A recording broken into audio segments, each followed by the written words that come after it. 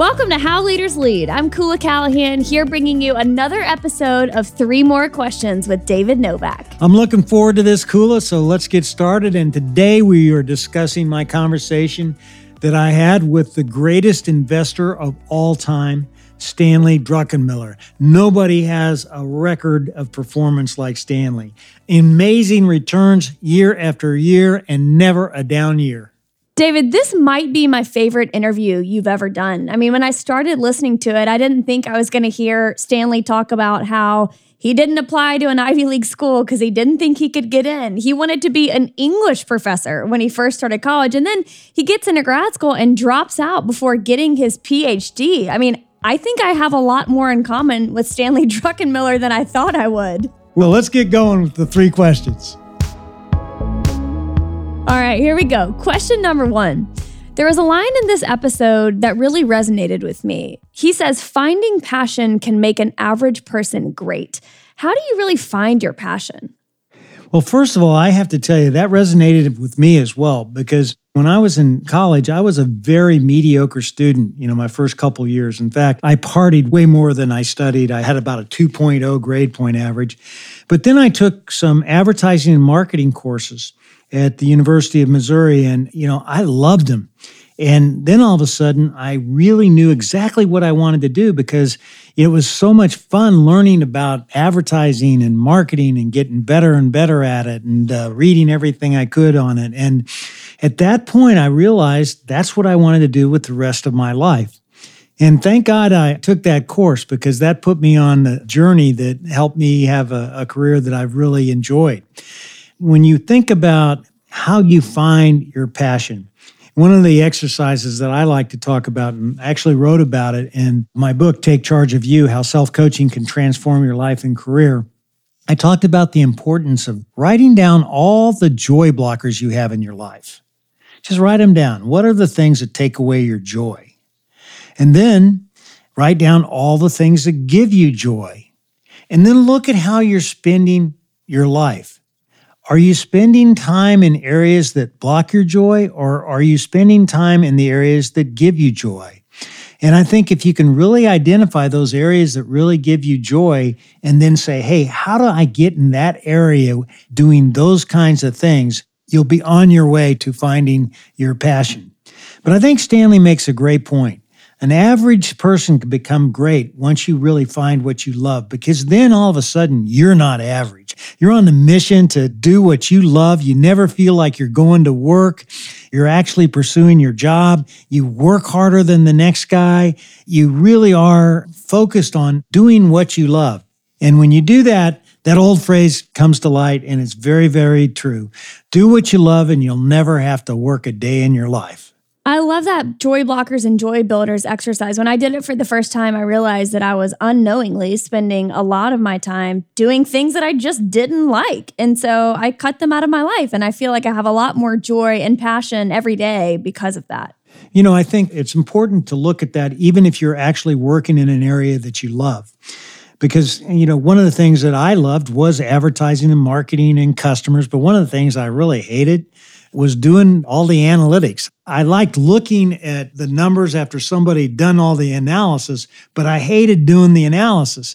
So I always made sure that I had people who were really good doing that around me so I could focus in on the areas that I could have the most value. Absolutely.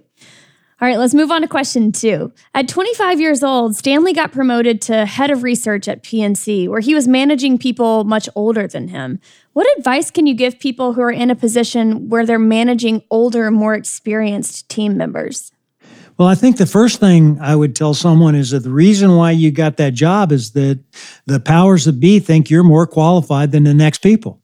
So that means that you're in that job because you deserve it. So you are now the head coach. And in that head coach role, you have to grow your people so that you can grow the business.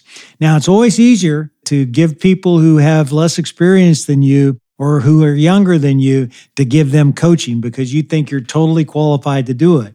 But it's tougher when you're having to give feedback to older people who, in many cases, thought that they maybe should have got the job that you got. But you have to remind yourself that you are in that job for a reason. You are in that job because you're the most qualified to do it. And everybody, no matter what their age is that's on the team, they work for you, and you need to hold them accountable, and you need to grow them just like you would anybody else. If you don't do that, you're not going to be doing your job, and somebody else will probably end up doing that job because there'll be a vacuum there that needs to be filled. So you got to step up, have the confidence that you've been put in the job for the right reasons, and then, make sure that you give everybody the feedback they need, regardless of their age.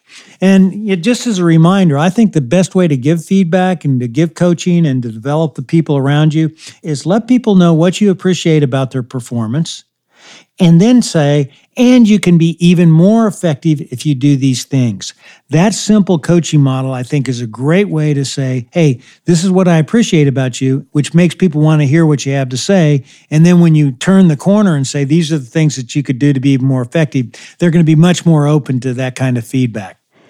It's interesting that you say that. At my old job, I was in charge of our certification program. So there were about 600 folks. So I wasn't directly managing, but essentially I was kind of their boss. And they were much older than me, 20, 30 years older than me. And at the beginning, I had to navigate some anxiety about offering them feedback and coaching. But I think, what's so important is I always came back to what I knew best and reminded myself that I was put in that role because I had done all the research I needed to do to be an expert at that thing. And so reminding yourself that, you were chosen for this because someone believes that you are capable of it is such a helpful thing just to keep top of mind. And you bring up a great point. When you take a new role and you have different people reporting to you, no matter whether they're older than you or not, you have anxiety, and you got to work through that anxiety. And you do that by building trust with your team. You do that by getting people together and asking them what they think. And then you do that by doing what you say you're going to do. And that really builds trust, and people will believe in you, and you will, get into the position, and it'll take a natural flow over time. All right, question number 3. Stanley has been recognized for being one of the top philanthropists in the world. How do you look at philanthropy and giving back to others? I like to think I look at it very similar to Druck. Druck really has focused in on what he and his family are passionate about.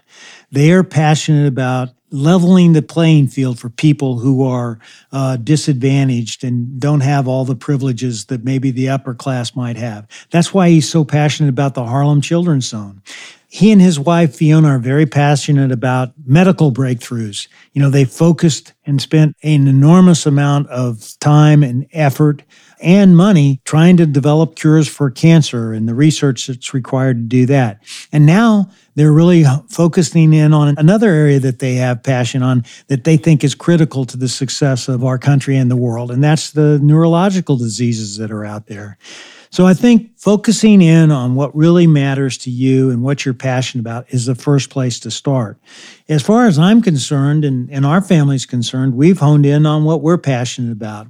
We have a foundation called the Lift to Life Foundation, and my daughter Ashley runs it. And the first thing she did is she developed the focus areas that we wanted to concentrate on because of the passion that we have for those areas. That includes the leadership development, things like we're doing right now, this podcast and How Leaders Lead, and a number of other programs that we have.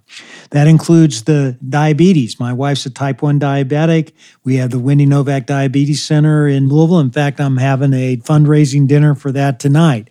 It includes early childhood education. It includes hunger, helping people get the meals they need that, unfortunately, just in the Louisville area, 40% of the population, kids go to bed hungry at night. That's just a sad thing to think about, but it's very true. And last but not least, we focus on veteran support and helping the veterans and their families get the scholarships that they need to pursue the American dream. So that's our focus areas, but they all hone in on the passion. And that's the advice I would give you, is follow your passion first.